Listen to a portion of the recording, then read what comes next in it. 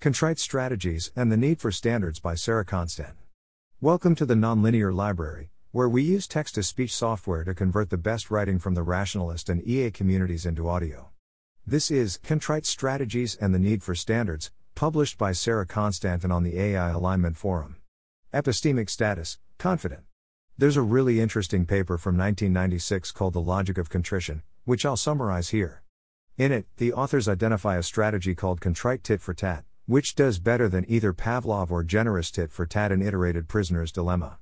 In Contrite Tit For Tat, the player doesn't only look at what he and the other player played on the last turn, but also another variable, the standing of the players, which can be good or bad. If Bob defected on Alice last round but Alice was in good standing, then Bob's standing switches to bad, and Alice defects against Bob.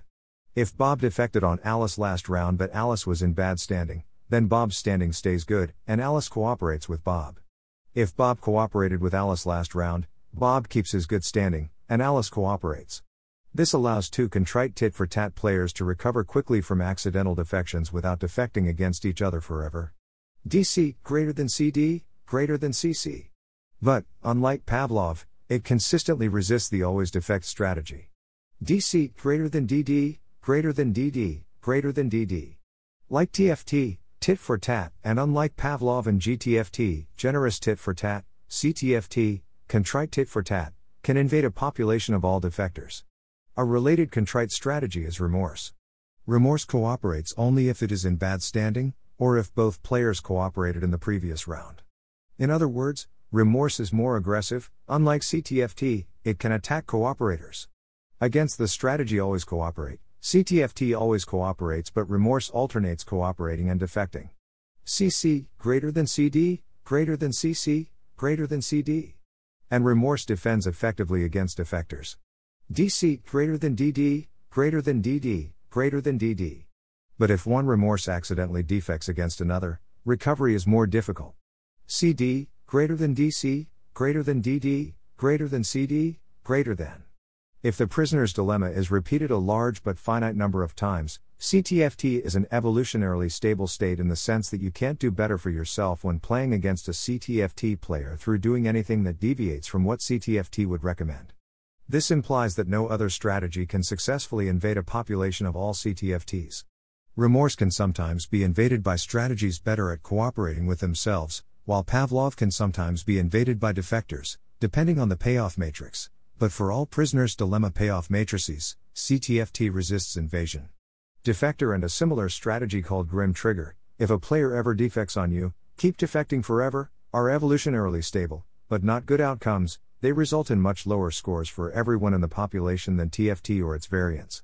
By contrast, a whole population that adopts cTFT, gTFT, Pavlov, or Remorse on average gets the payoff from cooperating each round. The bottom line is, adding contrition to TFT makes it quite a bit better, and allows it to keep pace with Pavlov in exploiting TFTs, while doing better than Pavlov at exploiting defectors. This is no longer true if we add noise in the perception of good or bad standing. Contrite strategies, like TFT, can get stuck defecting against each other if they erroneously perceive bad standing. The moral of the story is that there's a game-theoretic advantage to not only having reciprocity, TFT, but standards, cTFT, and in fact reciprocity alone is not enough to outperform strategies like Pavlov which don't map well to human moral maxims. What do I mean by standards? There's a difference between saying behavior X is better than behavior Y and saying behavior Y is unacceptable. The concept of unacceptable behavior functions like the concept of standing in the game theory paper. If I do something unacceptable and you respond in some negative way, you get mad or punish me or WE, I'm not supposed to retaliate against your negative response, I'm supposed to accept it. Pure reciprocity results in blood feuds. If you kill one of my family, I'll kill one of yours is perfectly sound tit for tat reasoning, but it means that we can't stop killing once we've started. Arbitrary forgiveness fixes that problem and allows parties to reconcile even if they've been fighting, but still leaves you vulnerable to an attacker who just won't quit. Contrite strategies are like having a court system, though not an enforcement system. They are still anarchist in that sense. All cTFT bots are equal. The standing is an assessment attached to each person of whether they are in the wrong and thereby restricted in their permission to retaliate. In general, for actions not covered by the legal system and even for some that are, we don't have widely shared standards of acceptable versus unacceptable behavior. We're aware, and especially so given the internet, that these standards differ from subculture to subculture and context to context, and we're often aware that they're arbitrary, and so we have enormous difficulty getting widely shared clarity on claims like he was deceptive and that's not okay. Because was he deceptive in a way that counts as fraud? Was it just puffery of the kind that's normal in PR? Was it a white lie to spare someone's feelings? Was it just venting and thus not expected to be as nuanced or fact-checked as more formal speech? What level or standard of honesty could he reasonably have been expected to be living up to?